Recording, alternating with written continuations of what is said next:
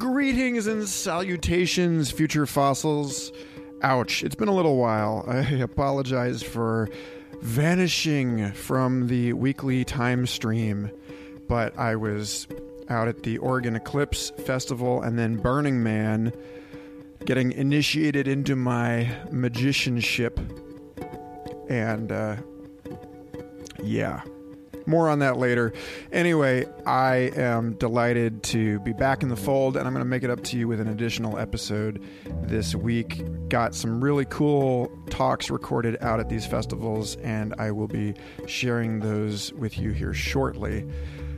I want to say that this episode in particular is really core to the nature of this show.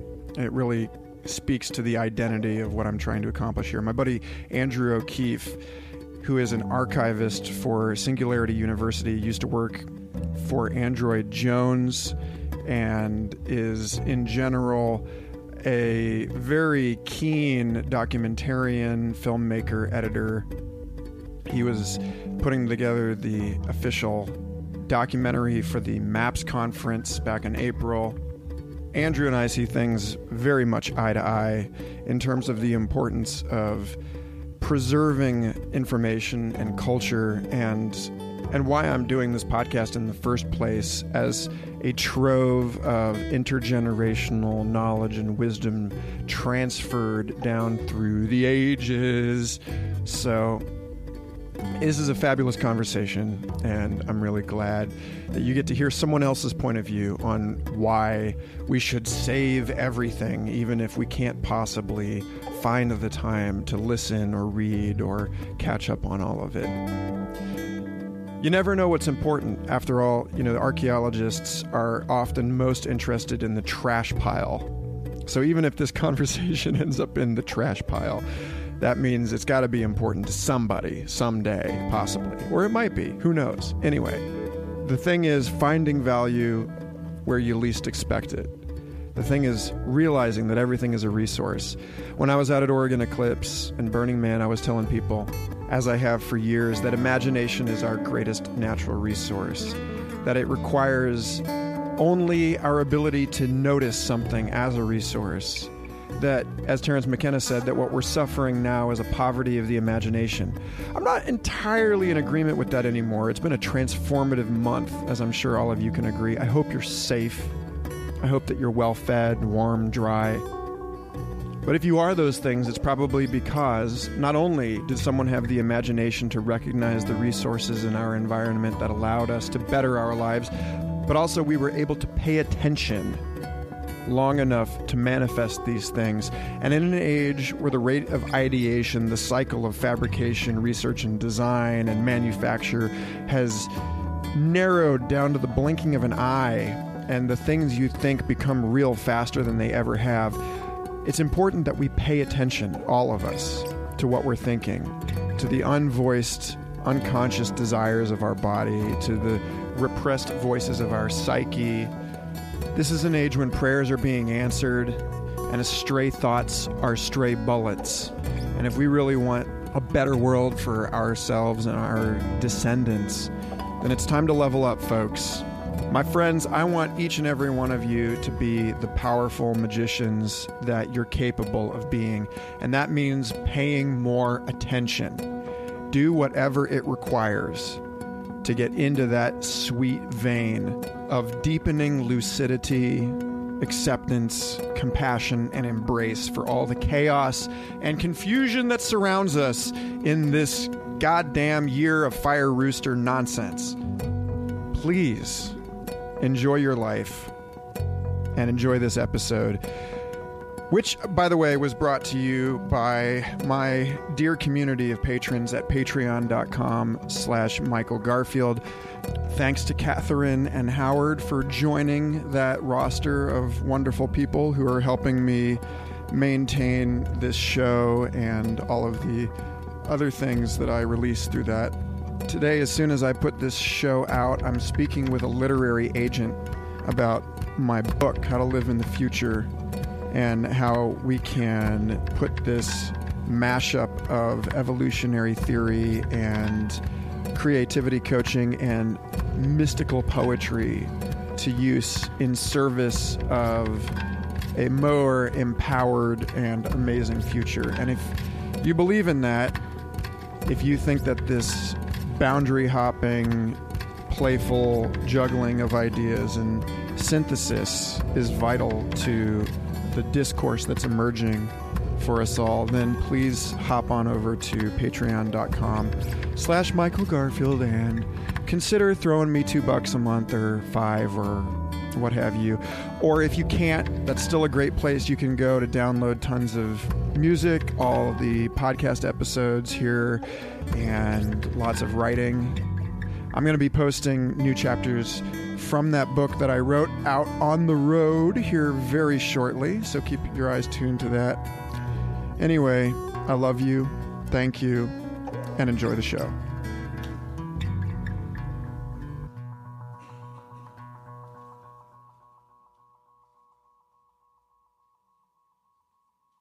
I think I'm gonna set up a backdrop anyway. Fuck it. I got this far, so if you got 5 minutes, just let me setting up behind me. Okay. I'm not recording video.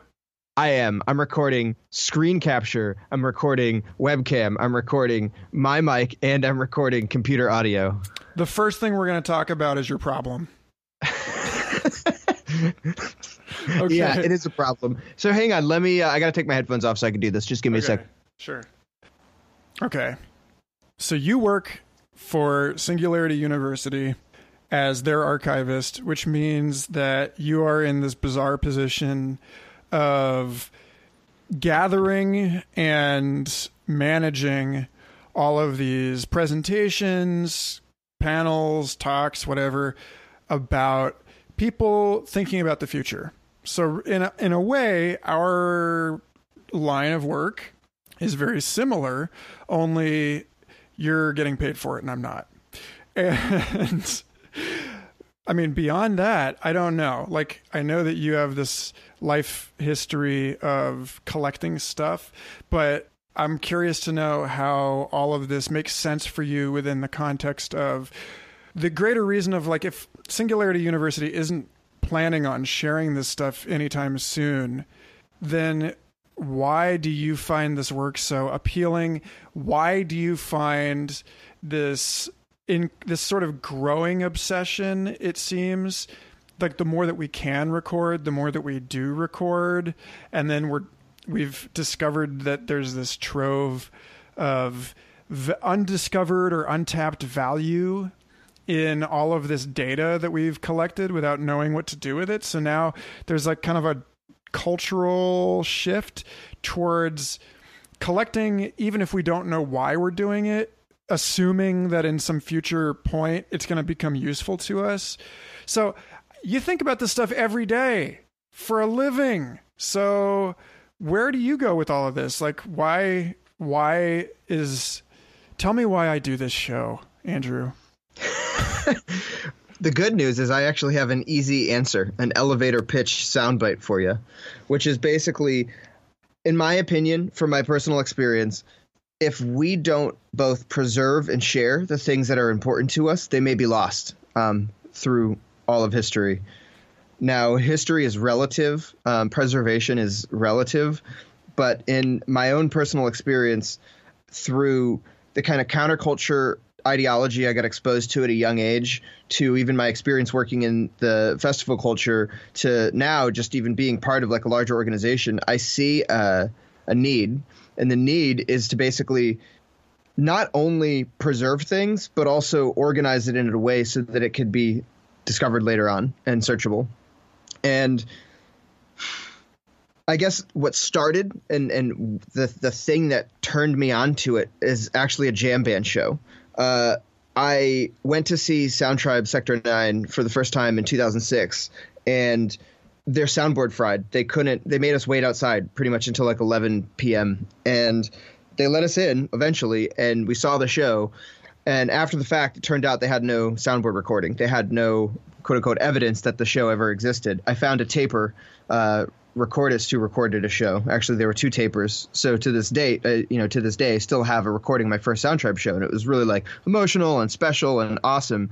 But that kind of set off something in my head where it's like, holy shit, this is one of the earlier peak experiences that I had. And if somebody didn't go out of their way to record it, make it searchable and put it online, I would have never been able to relive it again. So that was kind of this relevance to me. But anyway, back to the quick soundbite. It's like, if we don't preserve what's important to us, then we run the risk of not sharing it ever again. Nobody might ever even know that it happened. And it was both jam band recordings. Obviously, The Dead has a big history with it. But even people like Robert Anton Wilson and Philip K. Dick, 2 of my favorite authors, being able to listen to tape recordings and interviews and just really casual bits of history that people have saved over time. If it wasn't for those people saving and preserving them, we wouldn't necessarily have the depth of that knowledge. I mean, the Exegesis is a great example of Philip K. Dick's personal handwritten notes, letters, and so on and so forth that a group of people, including Eric Davis, was able to come together and edit into this kind of masterpiece. And I mean, if you go back a little bit further in history and you look at famous artists, granted, it's a painted canvas, but a lot of the artists we cherish today were relatively unknown in their lifetimes. Van Gogh is the best example that I can give you. And if it wasn't for people to preserve and distribute that stuff, we might not have it. I mean, Kafka is another great example. Supposedly Kafka didn't even publish anything when he was alive. He worked a shit job and on his will said he didn't want any of his writings to be published after his death. And he died. And too bad for you. Pretty much. But then somebody reads it and it's like, holy shit, this is phenomenal. It has to go out live. And I mean, my favorite anecdote really, which is way beyond me, is Harvard University. And the story goes that Harvard University was founded by John Harvard. In part, this guy had a collection of 600 books, way back in the day. And he donated his 600 books to this Harvard institution that he created. And that 600 book collection, way back when, morphed into what we now have as Harvard University. I mean, it's what this kind of data set that we might not have value to put on it today may end up being completely priceless. And even the short-term future, it's really hard to know. And with the advent of Moore's law and exponential technology, we suddenly have the capacity for artificial intelligence to sort through and use pattern recognition to give us more context to this stuff. So anyway, that's my long-winded answer. That's how I kind of see it fitting together. That's why I see it as important. And even working with artists like Andrew Jones, finding all of his old hard drives and centralizing all of his media and pulling out all his PSD files and finding all those old pieces of artwork. One day I handed Andrew Jones a hard drive that had 7,000 art pieces on it. That it took a lot of time and a lot of energy and focus to get to that point. But now he's got a whole new canvas and palette of all the art he's ever done that he saved to hard drives in one place, which changes how he makes art and the art that he makes. Indeed it does. Gosh, I think about all this stuff, and I know that you and I are both fans of the Long Now Foundation and Yep. that book. Have you read Stuart Brand's book on The Clock of the Long Now?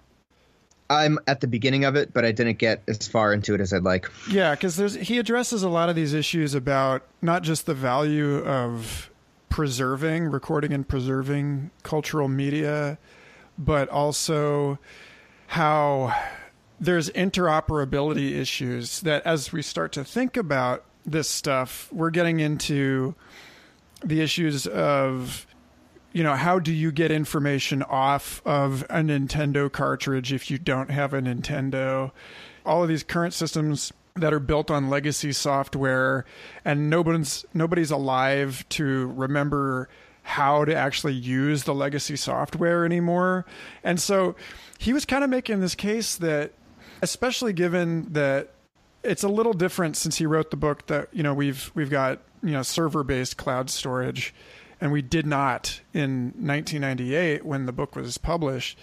But this issue of our digital media, the information on a flash drive or on a CD being much less stable in some respects than a book. Like, it's not searchable and it's not so easily copied, a book, but a book we can put even in kind of a moldy room, and it'll sit there for 100 years.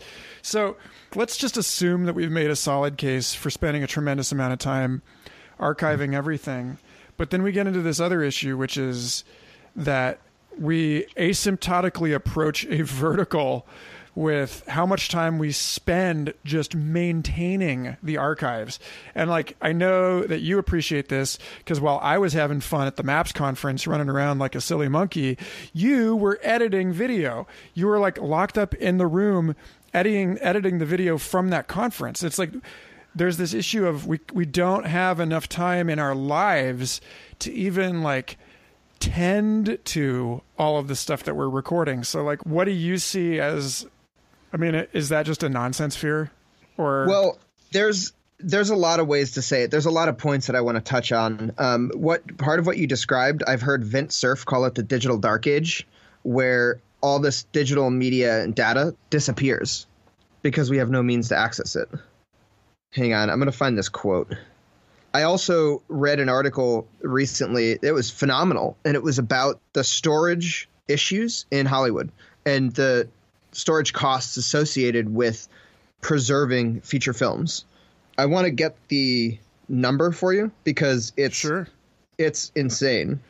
Well, you know, as a point of reference to that, there's a weird sort of retro future sideline in Hutchinson, Kansas, where they have both the Cosmosphere, which is a space history museum that's sort of not attached officially to NASA, but has a bunch of awesome artifacts and relics of our space exploration and a planetarium, etc. But then there's also the salt mines under the city of Hutchinson have been used for decades to store things like the original Disney celluloids. And the salt mines were also used to store a bunch of natural gas containers. And at some point in the 1990s, the whole underground facility caught on fire. There was like a natural gas fire that it took weeks for them they just had to wait for it to go out. And we lost all of these, the masters for these old animated movies and all this other stuff. And it's just like, I don't know, I guess, you know, we may come around to this as a secondary issue because I think it's worth discussing with respect to the uploading of culture and of humans question. But like, in a way, we also kind of fool ourselves into thinking that recording, saving something, storing it somewhere means that it's going to be there again when we come back, you know? I think it's a really nuanced argument, and it's a tragedy what was lost, not just in the instance you said, but throughout history. There's been so many instances. The Library of Alexandria is probably the best. Too soon, bro. Too soon. The best one. You know, Google Books' project. There was a great article that came out recently about Google. The Google Books project being killed was similar to the Library of Alexandria burning down because of the amount of data that and money and energy they put towards preserving all this stuff that just will never be released for copyright issues. But anyway, back to the quote that I wanted to get you. When it comes to Hollywood, for instance, it costs about $20,000 a year to digitally store one feature film. And all told, the digital components of a big budget feature can total 350 terabytes.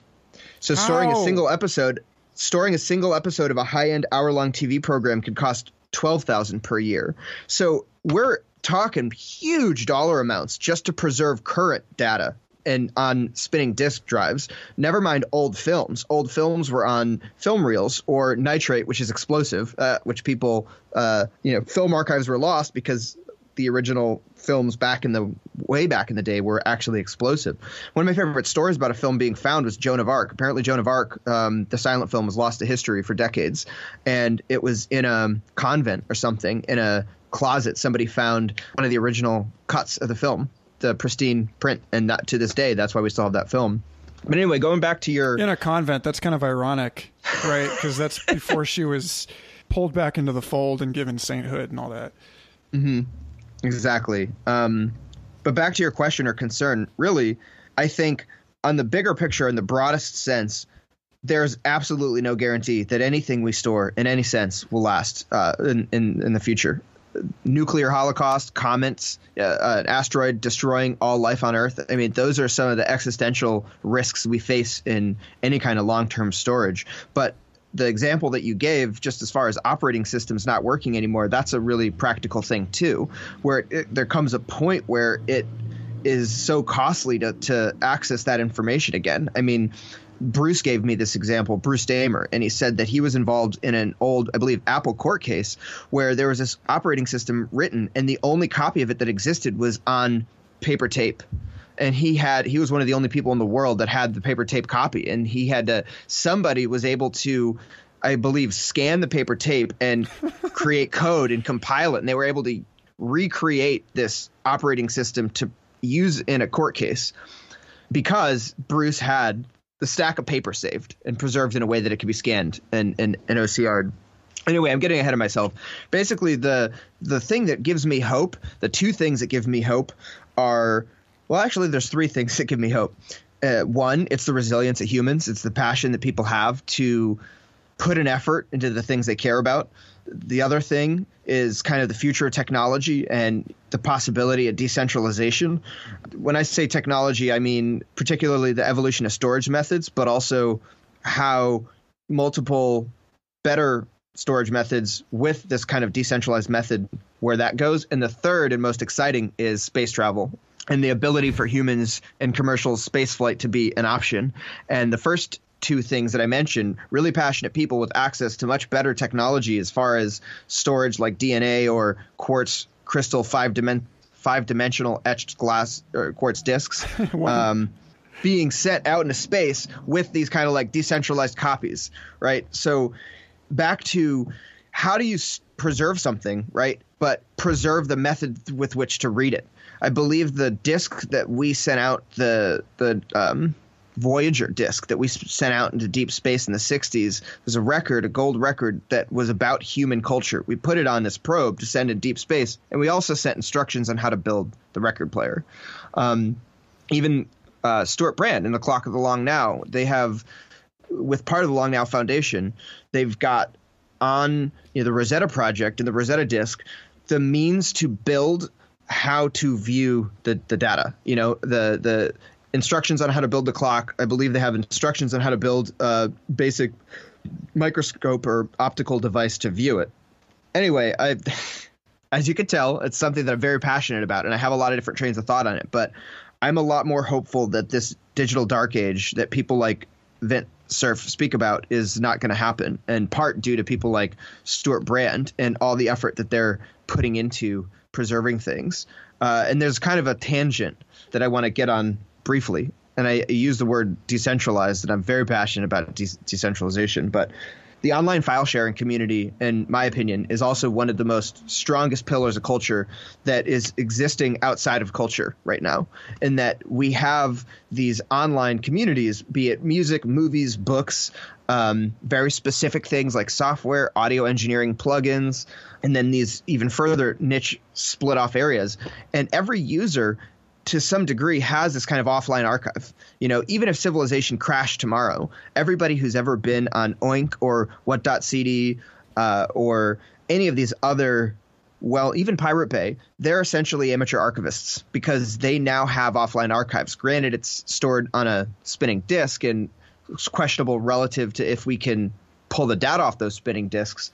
But I digress. Anyway, I'm hopeful that the future of data storage will, like that hard drive I showed you, make what we do today seem insane, just seem really prehistoric. Aren't we kind of living in a digital dark age? I mean, isn't that the kind of the point that like we're at that sweet spot, right, where we realize that we're getting really close to coding the world in sensors and being able to generate in some sense or another a rough three-dimensional replay of your everyday New York City street, let's just say. I mean, there's all these civil rights, privacy issues involved with this about, taking people's image, reproducing the image of a person, reproducing a person's data, whether that is, where does it belong? where do the boundaries of the commons actually lie in all of these things that we haven't even considered until we're suddenly creating them and then monetizing them. But I think it's safe to assume that just as a matter of like entropy, just as a matter of the momentum of these technologies and human culture's response to them, that we're going to get to a point within the next 50 years where we're recording pretty much everything that we possibly can. And we've had a cultural shift of some kind where we value, as you and I value, the recording as sort of intrinsically useful because we don't know what its value is, because it has that piece of CCTV footage might have the face of the killer, or because if you look back on all this stuff, you can spot a trend before it really starts to accelerate, and we become more and more concerned with forecasting, it would seem. And so we would be looking more and more to our recordings as a way of improving our forecasting. So here we are, and we're in this future where everything is recorded, and we're looking back at 2017, and we're wondering what the hell was going on back then. Like, it seems to us like we're in some sort of info apocalypse. Like, it's just too much information. But I really get the sense that compared to people who have, super intelligent artificial assistant mindware that's helping them navigate this stuff, that's just pulling up answers to questions as we're forming those questions in our brain, and you look at something and you can basically search its entire history just by looking at it. Like you can, like psychics, they hold your teddy bear and they can tell you, where you were with that teddy bear 5 years ago or whatever. Like that phenomenon, that sort of paranormal thing is being, like seemingly all paranormal phenomena, is being sort of reproduced in the technological space. So our world would look like a desert to that world. It would look like we're the Dark Age. And I think that, that there's... I agree. Yeah. Yeah. Thoughts on that? I mean, well, so we agree. Good. I think that there's, for the sake of this conversation and what you just described, I would break humanity off into like 4 epochs, right? The first epoch is basically before any means of storing or preserving knowledge, which of course mostly is lost. The second epoch is kind of the beginning of stored and shared knowledge. And even at its peak, we still have tragedies like the burning of the Library of Alexandria.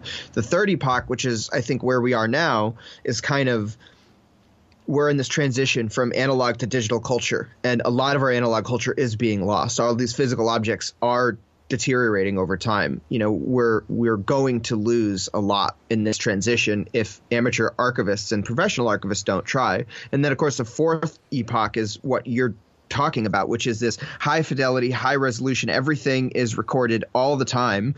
Anybody can dial into anyone else's virtual reality brain, shared consciousness space, anything like that. And they look back at the first 3 epochs and say, damn, even in the third epoch right before us, we still lost a lot.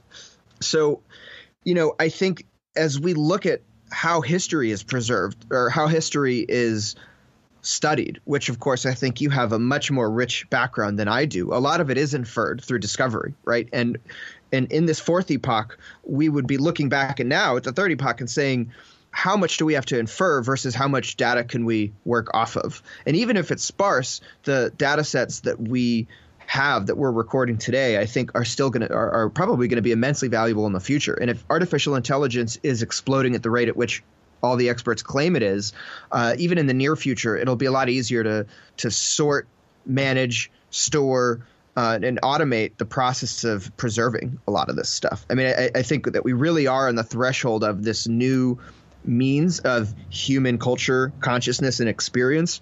And what comes with us, in part, is largely going to be what we take with us. And the rest we'll have to infer based off of what's available, if that makes sense. Yeah, so there's this book. Have you read Charles Strauss's novel Glass House? I'm familiar with it, though. Okay, so 600 years in the future, we're past the so-called singularity, and the whole book takes place inside an archaeological reconstruction of the early 21st century. Because all they can do is what we're talking about here, like piece together what seems to them to be just the tatters of this civilization.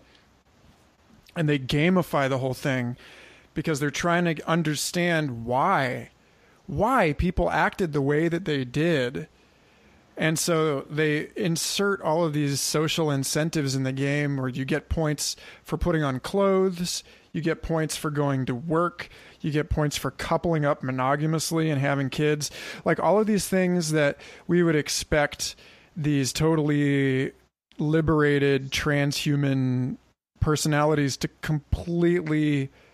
find just like utterly unfathomable. Like why would you put your foot in those tiny Chinese shoes? And it's like, well, it's because of the rigorous roles and rules of that social organism that you're participating in.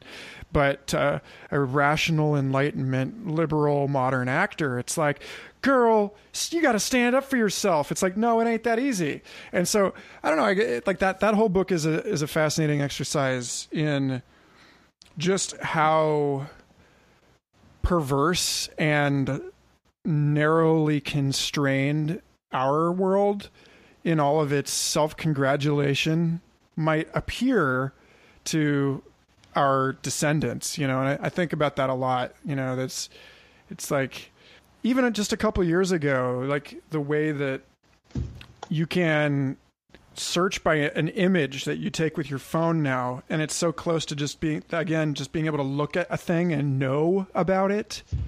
Whereas like a couple years ago, like my kids are never going to understand ever what it was like to sit around a conversation and argue about something like that, where you like nobody could look up the information.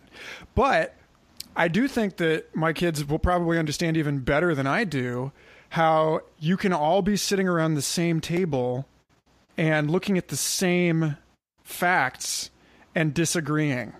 Like, because there's Doug Rushkoff talks about it in Present Shock. There's this thing that happens when there's too much information, and so even the experts can't agree with each other. And I think that that's sort of one of these sort of complexities of archival. So I'm curious about that, about, what you think. Like we can say all we want about, you being able to use AI to assist us in like the search and storage and organization of that. But there's going to be profound ways in which that's like insufficient for us. And that we're still getting into these issues of, how can we train this AI to look for the thing that we don't know to look for? How do we know that we're sifting through this information adequately? And it kind of pushes this issue of the blind spots and the filter bubbles down a layer. It doesn't actually even really address them. You know what I mean? Mm-hmm. Mm-hmm. Well, I'm going to attempt to address a few of the areas that you just brought up.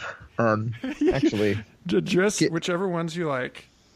So I don't know where also, to even feel begin. Free to interrupt me if I'm yeah wrong. No, I need to. All right, so I'm thinking here. I can see it on your face. Give me a few bullet points to what you just said, because right. I'm getting lost in my own thoughts about this at the moment. So one, we got the fact that if trends continue, that we would expect that our modern life is actually really painfully limited in certain ways. And so like what, there's a sort of invitation or inquiry into the state of mind from which this knowledge, like the way that we currently organize our knowledge, is just like woefully antiquated. But then there's this other issue, which is like, or maybe not, because we may end up just pushing the problems that we have today into even deeper and more intractable territory if we're relying on artificial intelligences to help us manage information overload, but then they're overloaded and we don't know where to point them. And like, isn't that just the same problem that we have now, getting into a library or a record store and forgetting what you came to look for, you know? Yeah. So I have a few things to say about that. And this is, thank you for that. That's really helpful. This is basically, first and foremost, I think it's a question of incentives, you know, and the reference of the book that you used or the book that you read, and even how we store and access data. I mean, so much of human culture is built around incentives. What do we incentivize? What do we not incentivize? What are our priorities? What are not our priorities? And at least for the past few hundred years, capitalism and market forces have primarily been the incentives that we use to define what we're doing and the value of what we're doing. So as far as, you know, from an archival historical standpoint, how do you put value on preserving history? And unfortunately, in a lot of cases, unless it's an incentivized, you know, say the Hollywood industry where there's huge revenue and in a short-term sense associated with it, a lot of things are lost. I mean, as somebody who was really into collecting records, the amount of vinyl albums that never made it to CD is staggering. And there's, of course, a huge culture of people that tape those vinyls, you know, or whatever. But as far as the implication of AI, again, it's an issue of incentive. What are the incentives that we would kind of unleash algorithms toward finding stuff with? I mean, it's a really abstract and strange question. And ultimately, I think it speaks to a larger issue, which is what exactly are our priorities? What are we incentivizing and not incentivizing? And I think me and you, this podcast, the kind of work that you do, all the different fields you work in, and the stuff that I'm doing, is that we are prioritizing something that largely our society does not prioritize.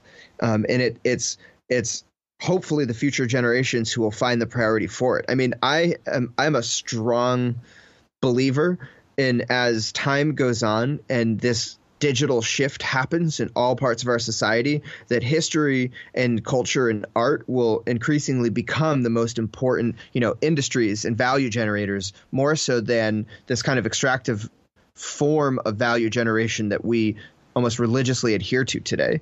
And the challenge in the short term really is how do you make a living? Like, how do you still operate within market forces? How do you build AI that is a cultural critic, that its intent is to do pattern recognition in a manner through which it understands these pivotal moments in history, looking back and can find connections as to run simulations as to how things could happen? How do you build that AI and pay for it in research and development when the primary function of the AI that you're building is to generate revenue from advertising?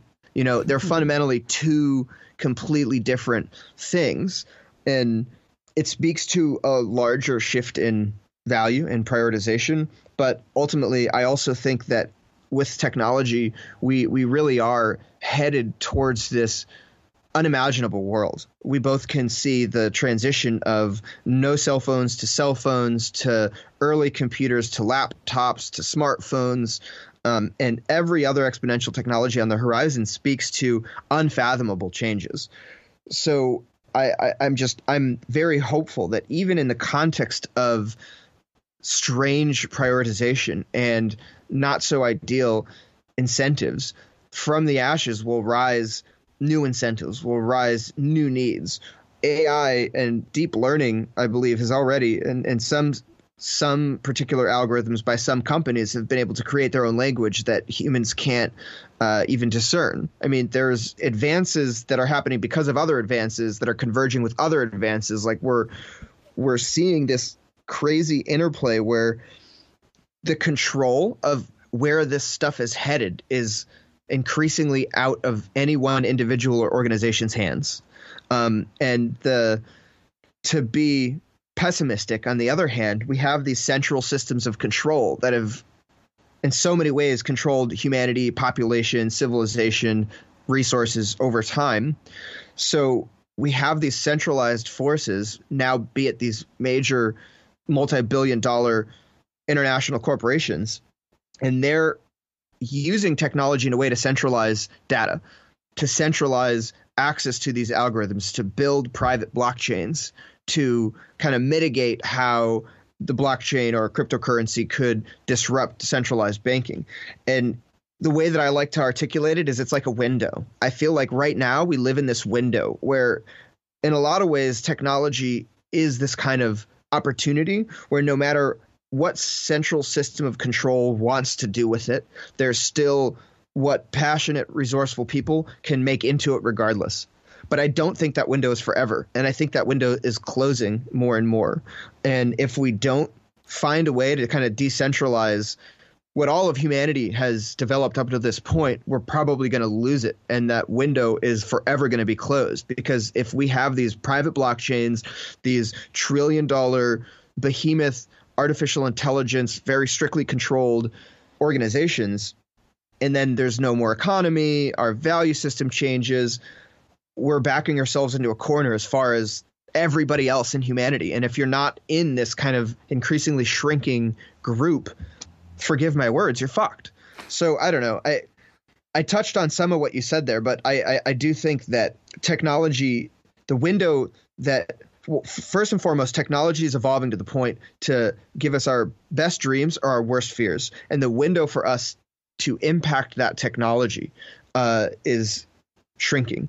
And how we prioritize what's important to us, how we preserve our culture, how we share the stories that we're experiencing from the most authentic level, I think that has the most impact on the future of our civilization, all humanity.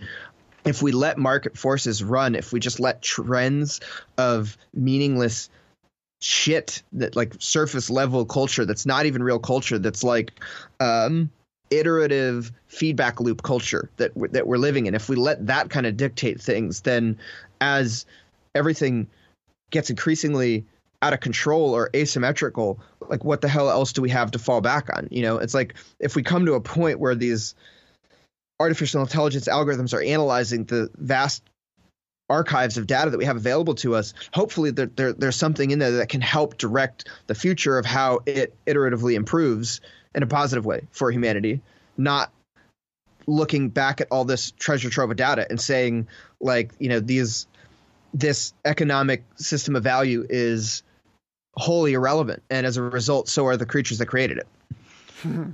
So, and they don't have anything to show for it besides it, you know?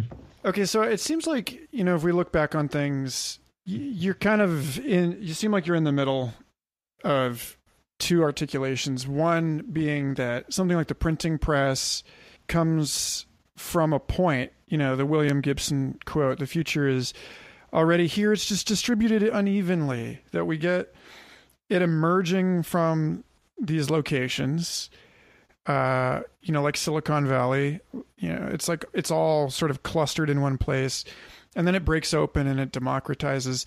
But then it's also true that the opposite force exists in society, where you get something like the radio, and the radio is distributed before it's really regulated.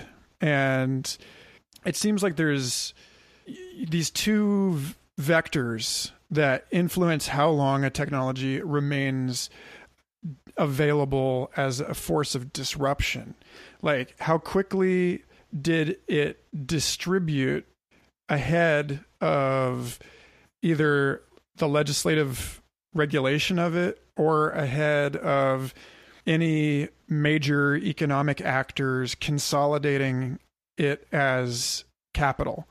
You know, because like that's the real threat here with that whole issue you bringing up around the blockchain, which is something we haven't even discussed on this podcast before, but I think is really timely and essential in terms of creating a comprehensive address of the moment that these episodes were recorded, because this shit is going crazy right now and everybody's hopping on it seemingly. But as a way of, in many cases, it would seem that this sort of initial value structure, the original value structure for the blockchain, is getting lost in this boom of speculation and day trading and the attempts on the parts of nations and large banks to maintain their economic authority. And so it seems like we're at a point now where we have, like you said, this narrow window where either we wield this for what it's really good for, which is the distribution of economic agency in society, is like taking the power away from the people that were standing in the middle and intermediating every financial transaction. Then that requires of us a certain amount of psychological maturity or like spiritual development, even, that I'm not terribly convinced that we're like demonstrating as a species right now. Because everywhere I look, it's people are not like striding confidently onto this new platform and using it as the means by which they are able to uplift their community and keep all of their resources in circulation. It really seems like it's just like the gold rush really didn't work out in favor of the 49ers. It worked out in favor of Wells Fargo. And so I have a really good analogy for this, and it speaks back to the lineage of all of the technology, a lot of what brought us here today. And it's the beginning of the internet. I mean, the internet, the greatest demo of all time was in the late 60s, where the mouse was introduced and internet connection was introduced, and projection technology. They had a visual person from the Grateful Dead crew basically running the visuals, showing the internet in 1969. But it took a couple decades to really catch on. And then in the early 90s, when like the kind of public internet as we know it came online, the two critical pieces of literature that come to mind are John Perry Barlow's Declaration of the Independence of Cyberspace and Douglas Rushkoff's book Cyberia, which is kind of like a gonzo whirlwind tour through the early internet and the subcultures associated with it. And both of those pieces of literature articulate this optimistic vision of how this technology will change everything. And it's going to help bring humanity together. It's going to solve all our problems. It's going to almost kind of realize Buckminster Fuller's vision of everybody or nobody. Now, this isn't my idea. I'm quoting Douglas Rushkoff here. But when I interviewed him for a Singularity Hub article, I specifically asked him about you wrote this book called Cyberia in the early 90s talking about this revolution, and now you wrote Throwing Rocks at the Google Bus, and it's kind of like dismantling this dystopian behemoth that grew in the same space of this optimistic vision you had. And Rushkoff's answer was that, it was an oversight. In a lot of ways, there was this kind of mentality of this is ours, we're keeping government out, and that attitude of not letting like government in and kind of this is our culture. Hippies weren't the only people that thought that. Idealistic folks weren't the only people who believed in it. And as a result, business came in and corporations came in and advertising and marketing, the financialization of everything came in. And all of a sudden, this optimistic counterculture vision of, man, this is ours and government can't have it. It's like, well, the absence of government that was kind of self-imposed on these idealistic hippies who were pushing this vision paved the way for business interests to take over. And of course, it was a fascinating insight that Rushkoff shared. And I think we're at a similar space now where there's more variables in that analogy than just government and business. There's the biggest issue that I think humanity is facing is all these regional pockets that have very strict and strong belief systems. And in a lot of ways, yes, the internet has kind of overtaken things. You were talking about cryptocurrencies and blockchain, but I don't think that there's any one technology that we can talk about at this point. I think that there's this overlapping and convergence of all these technologies that are going to make it increasingly harder for these pockets to operate and make decisions around them. Ben Goertzel published an article last week that is basically called like How to Save the World. And here are these technologies and tools we could use to save the world. And at the same time, he has this optimistic framing for it.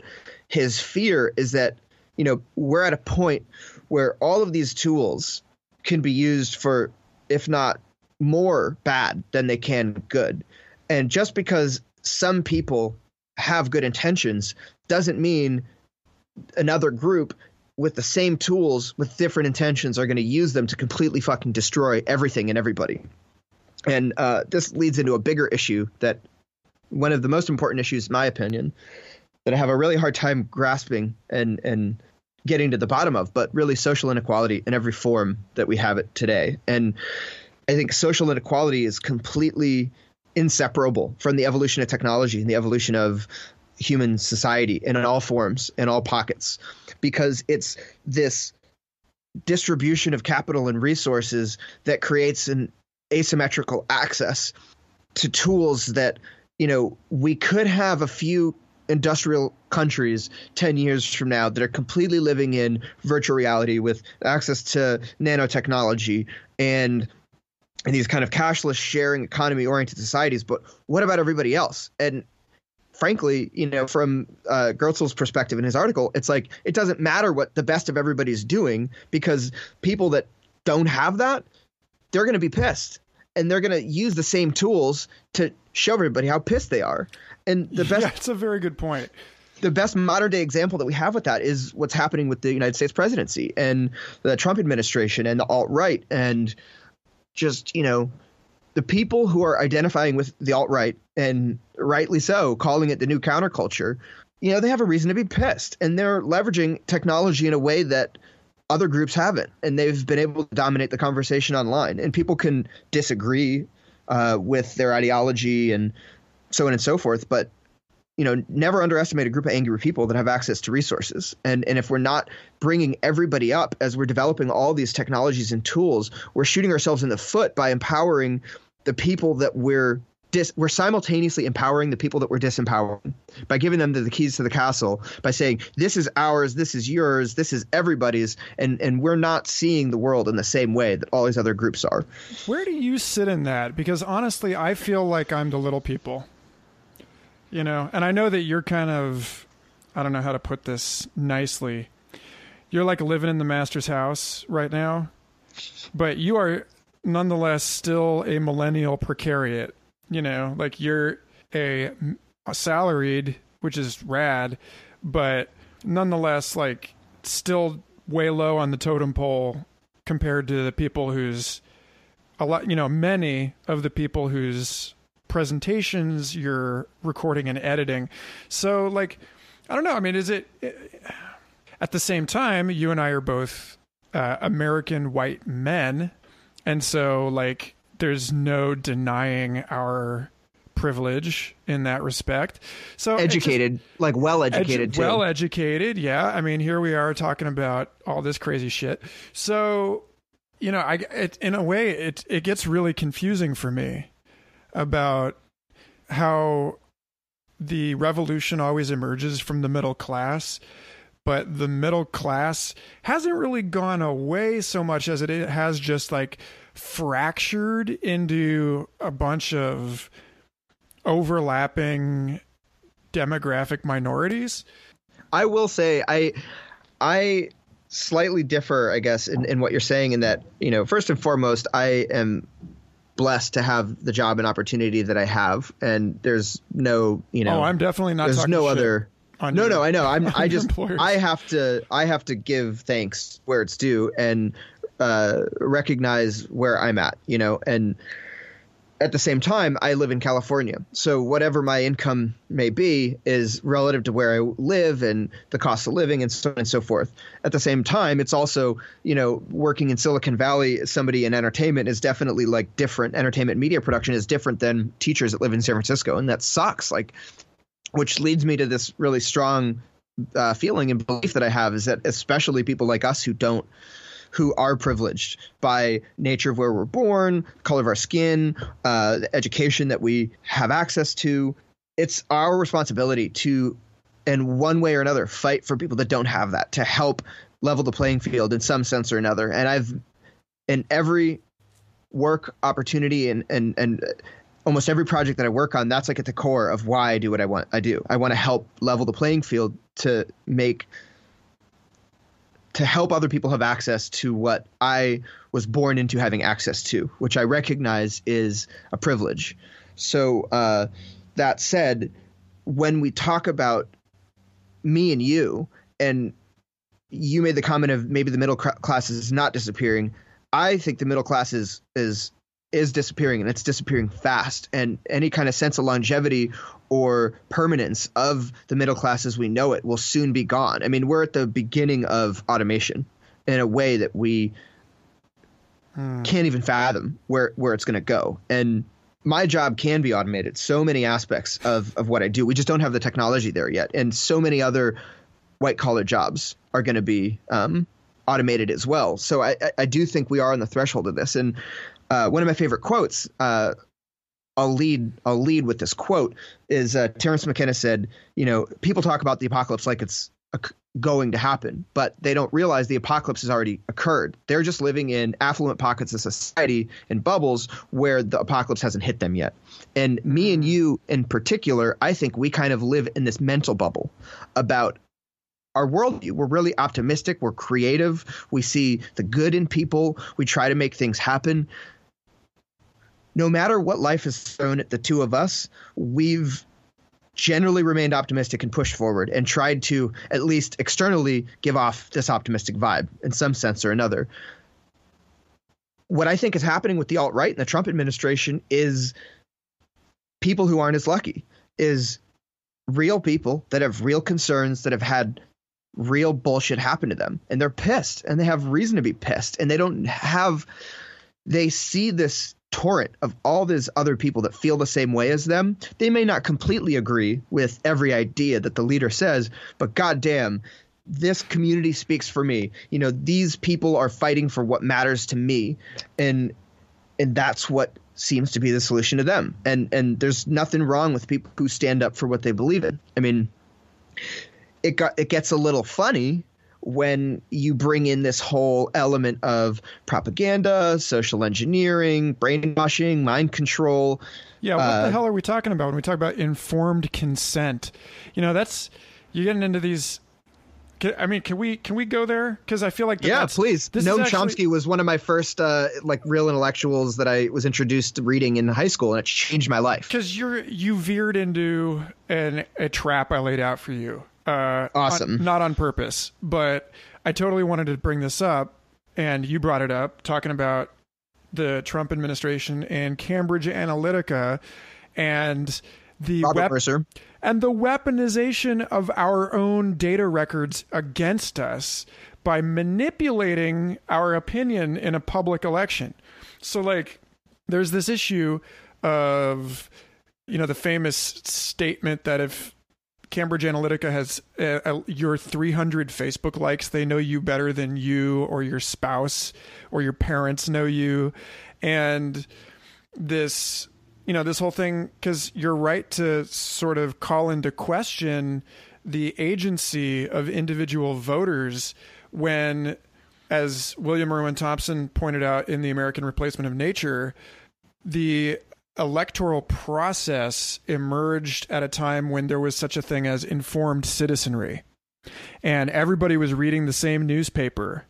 And now we're at that moment, where Martin Luther has nailed his Reformation letter, his cyber manifesto, to the door of the church. And people forget that in the wake of that liberating moment in the history of Christianity, that all of these apocalyptic death cults sprung up all over Europe. And there's actually a really great episode of the Hardcore History podcast about this, about how Münster, Germany, was taken over by this death cult for years and walled up against the Vatican.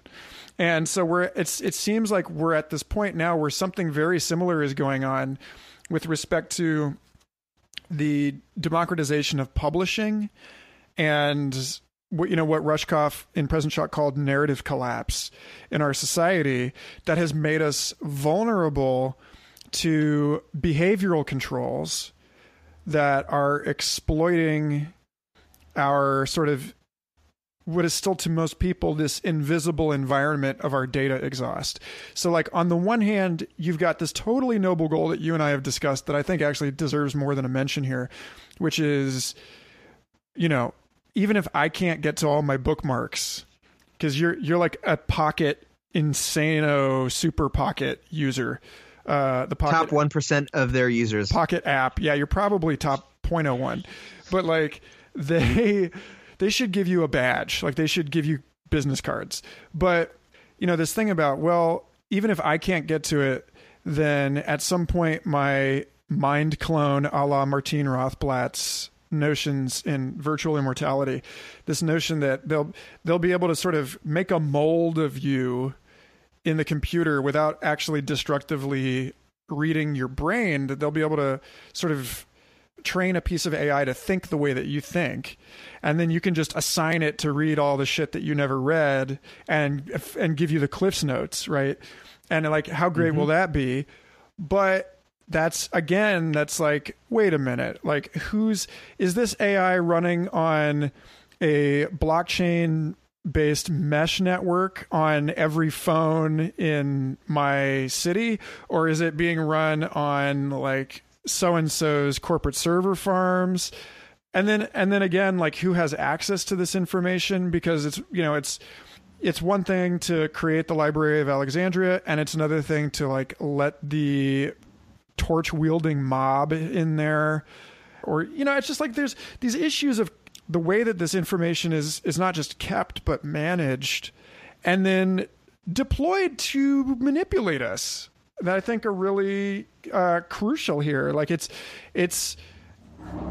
again, it's like if you're the guy with the security camera and whoops, you accidentally incriminated somebody in a victimless crime, but your camera feed has been subpoenaed by local law enforcement, and now that person's got a video of them smoking pot or whatever, and their life is ruined.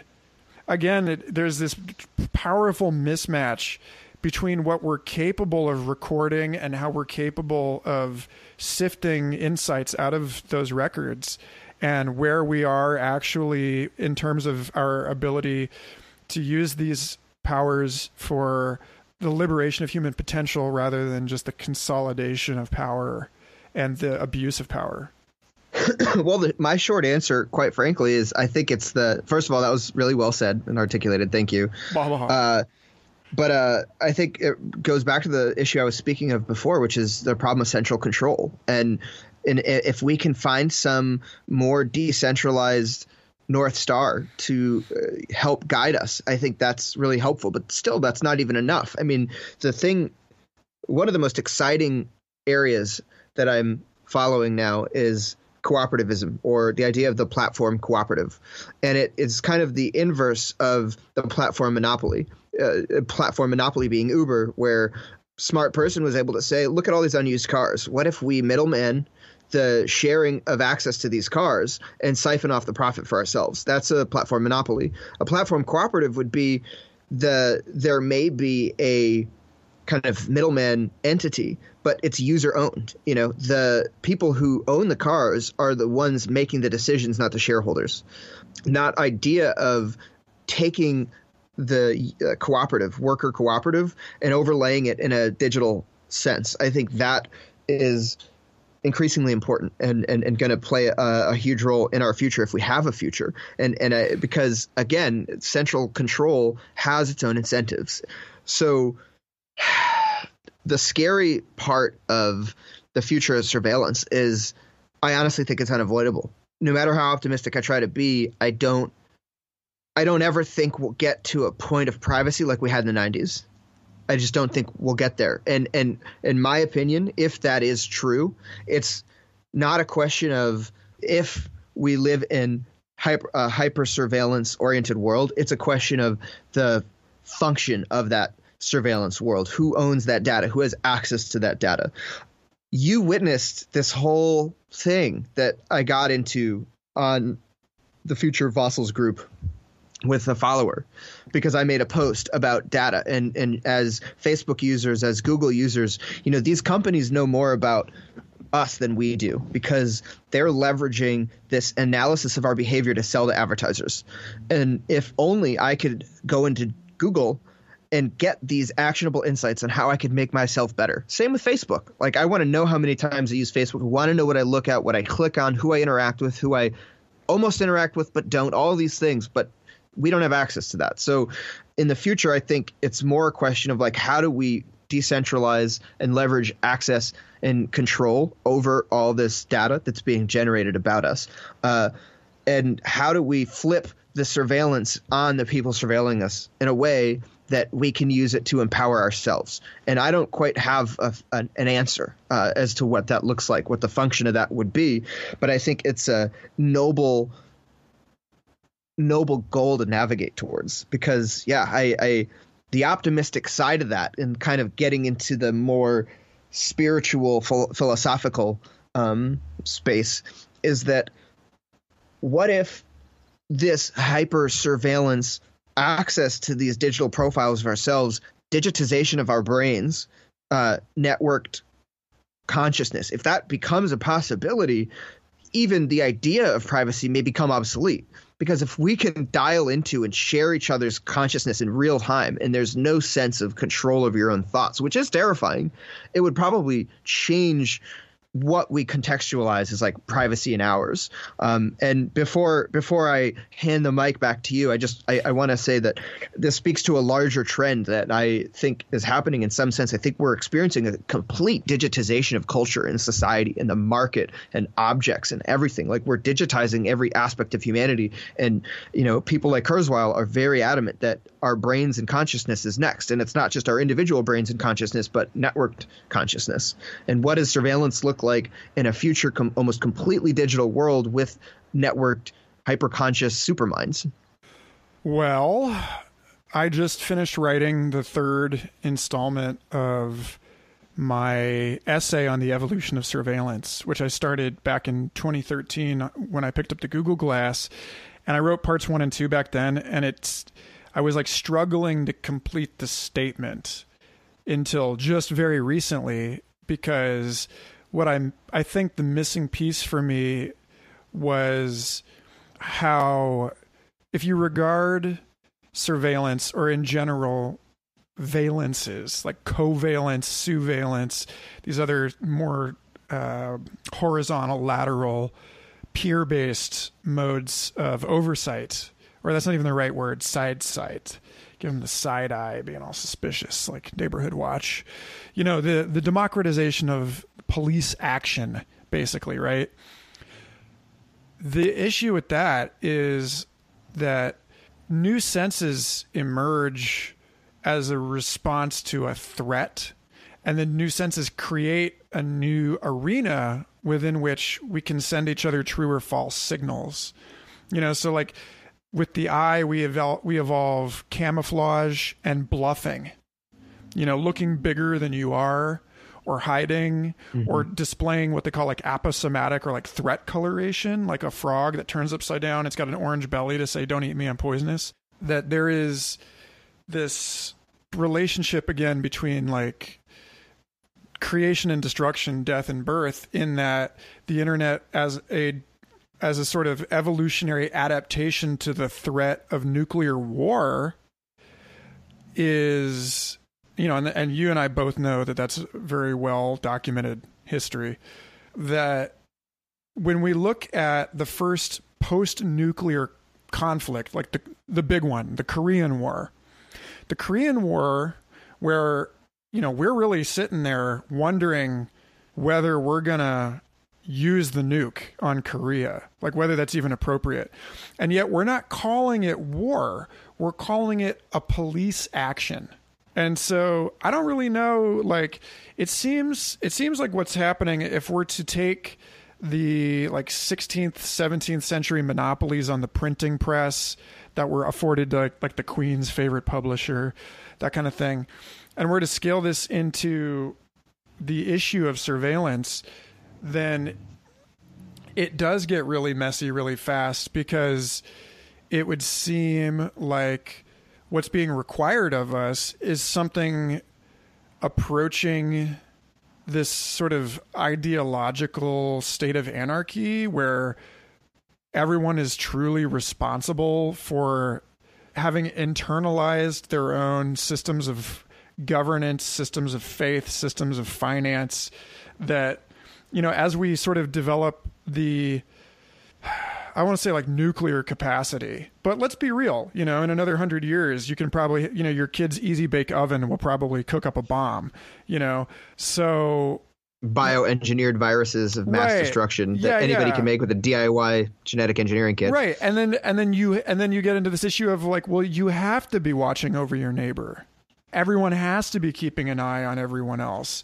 And in that kind of a circumstance, I don't think that there really is room for people like John Perry Barlow, who grew up on a cattle ranch, even though he says that in the small town in Wyoming where he grew up, that it really was sort of a privacy-less space, you know, because you're in a small town, everybody knows everybody else's business. But it's like, you know, multiply that times, you know, it's a Cold War between you and every one of your neighbors, you know, and it just, this stuff immediately spirals out into total wackadoodle territory. It is. And this is something I was going to say earlier, and it's a great time to bring it back up. As a human species, I think that we still have a long way to go. We have all this residual resentment and revenge that is what we understand to be human history. Using the example of the Korean War, one among many, I was recently doing a bunch of research on this because I'm trying to understand what exactly what's the bigger picture.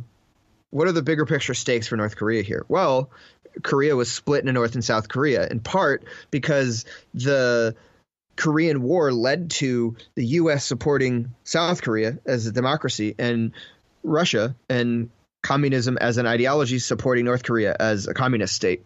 And it's not resolved. Obviously, there's still major issues with the Korean border issue, not just Russia, the United States, these fractal empowered state actors. It is fractal. But I think technology, more than anything, is forcing these hard choices on us in a way that our species can adapt. I mean, I hope that we can adapt. I'm optimistic that we can adapt. But I think as things are, as the society exists today, we literally cannot handle the technological revolution that's coming, even within the next few years. What are we going to do, man? Well, just so happens that we kind of sit on the border of all these subcultures. And I think that one of the other areas that I feel extremely strong about this, that's going to help birth us into this new state of being, is lessons from psychedelic healing. Not necessarily just psychedelic drugs, but spiritual healing in a broader sense, kind of traditional modality of healing. And psychedelics, of course, are a fast and easy way to access those states of mind. You know, different researchers, organizations like MAPS are helping create a more therapeutic, scientific structure around how to distribute those in a positive way. Anyway, I digress. I think the paradoxes of life and living society are only going to increase at an exponential rate, and it's going to terrify people. It's going to cause mass chaos in all these different ways because we have these centuries-old resentments that have not been resolved, that technology is only going to make further asymmetrical. Israel and Palestine, great example. I mean, the history of all borders, there's losers, and those people are upset. The Kurdish people in the Middle East are pissed. They don't have their own state. And there's all this stuff that's been happening. You know, there's this 5-front civil war that's been happening in Syria, in part because there's displaced people like the Kurdish people who have a right to be upset about everything that's happened to them. So anyway, I do think that both psychedelics and the ancient modalities of healing, including kind of bridging into these different states of consciousness and ways of seeing the world and understanding things, are going to be the most critical tool that we use to move forward, because humanity is probably going to have to make hard choices, and we're not as evolved as we could be with the technology that we have. The technology's evolved asymmetrically, and now we're making these awful choices as individuals and subcultures and subgroups at the expense of, in some cases, literally all other subgroups on the planet, because this in-group has the answer, and this in-group's answer is complete and total annihilation of all other outgroups. You know, as it reminds me, Elon Musk, his recent, and Stephen Hawking recently called for a hard fork of the human blockchain. You know, like there's going to be human classic, and then human Mars edition. And then, you know, we won't vote with our dollar. We'll vote with our planet. I don't know. I'm being a little silly, but it is starting to look like we're approaching that branching moment, and it would just be best if we could find a way to maximize the number of people who get to choose which fork they take. Like, that seems to be the thing. It's like we can't stop there being a moment where you've got like cyborgs versus hipster gardeners or whatever the hell it is. You know, hippie pro-transhuman cyborg humans like clashing with permaculture off-the-grid hippies who don't want to eat genetically or, you know, GMO food. Yeah, but GMO versus GMO. You have to literally interface with a bioengineered human. You know, I mean, that's a real dichotomy that may be on the table. Yeah, my friend recently hit on this vegan, and when he tried to kiss her, she stopped and thought about it and said she can't do it because he's not a vegan, and therefore kissing him is not vegan. So self-selecting genetic modification. Yeah, that's your speciation event right there. That's the, you know, will they mate under laboratory conditions? No. You know, you don't want patented genetic material in your kids. Well, that sexy startup CEO is off limits. So I don't know. We're just like flying off the handle here, and we're pretty much close.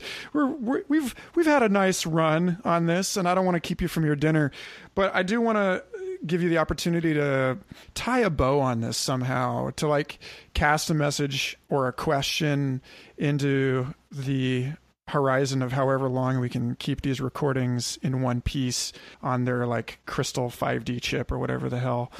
And, you know, just, I want to thank you for being on the show. This is way overdue. We've talked about having you on since the beginning. And I don't know. Yeah, I'm happy to be here. It's been a great conversation. Oh, you have a newsletter.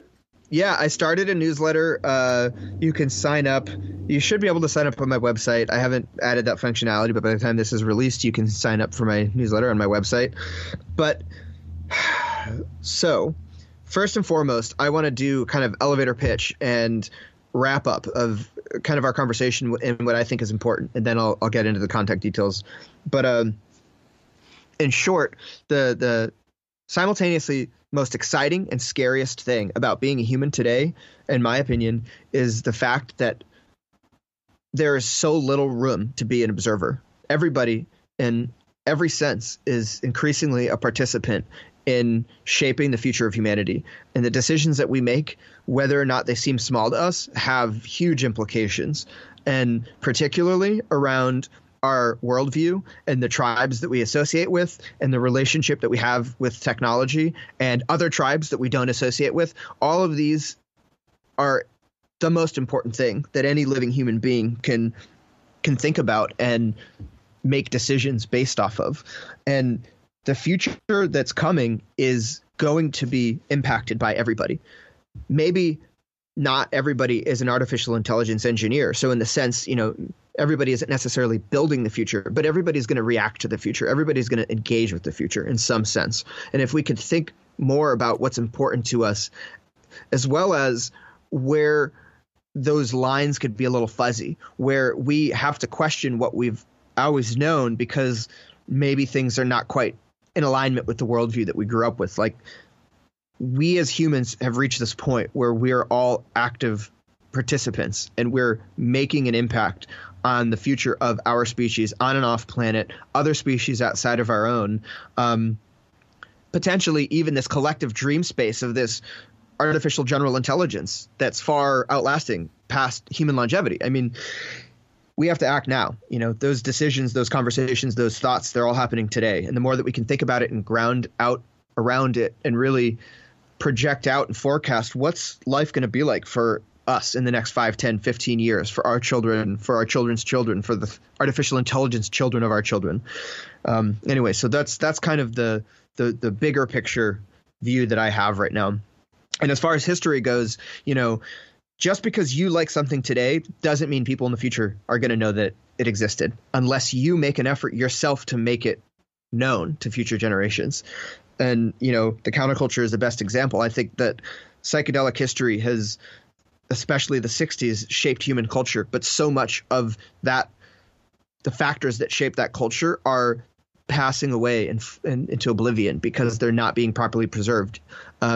Owsley Stanley's tape collection has only recently been partially funded for digitized, slowly getting released. That's a whole nother tangent of its own. But so long as we preserve the things important to us, then there's a chance that the beliefs and worldviews that have shaped our lives can help shape future generations' lives. That's why I think it's worth doing and important. So that's my bow for the end of this. So I want to, as far as contact information goes, please add me as a friend on Facebook. Andrew J. O'Keefe II is how you find me. I'm also on Twitter, Andrew J. O'Keefe, Instagram, Andrew J. O'Keefe. Basically, my handle on all social media is Andrew J. O'Keefe. The spelling will likely be wherever this is distributed. Yeah, it's O-K-E-E-F-F-E. Nope, you spelled it wrong. No! O-K-E-E-F-E. Oh, just the one F. Okay, yeah.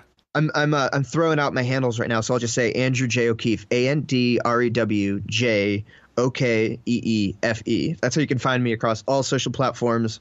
And as far as the kind of next projects I'm working on and the type of people I want to talk to, I'm building a media company at the moment.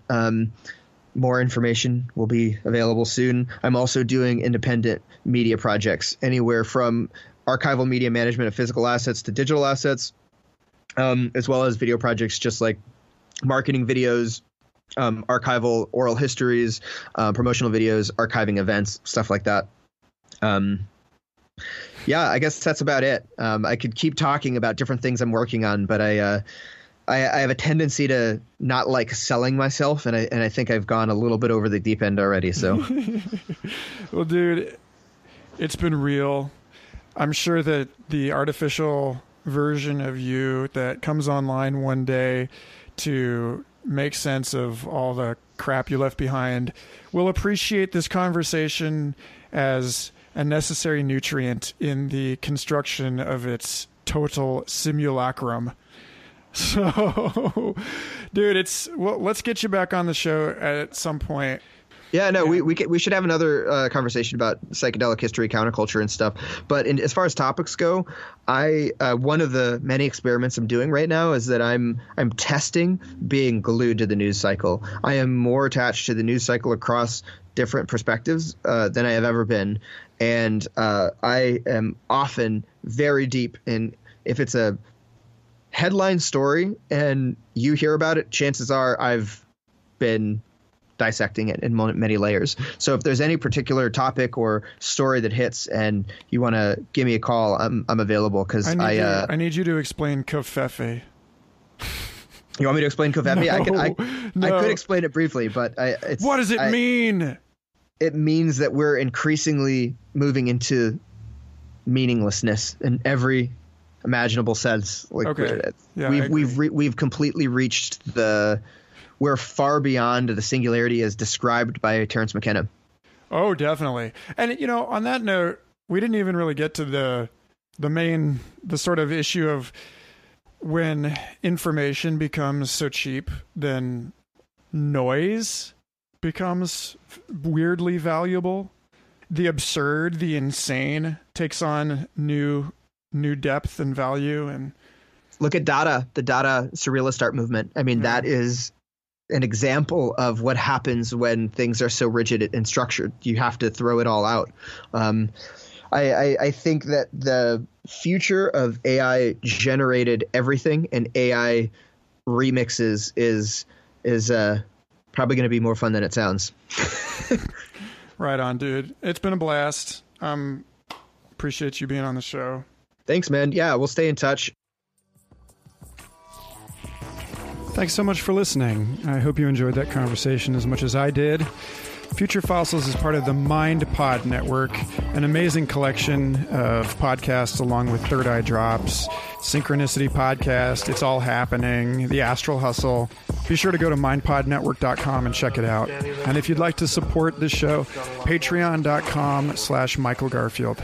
Thanks again. Until next week.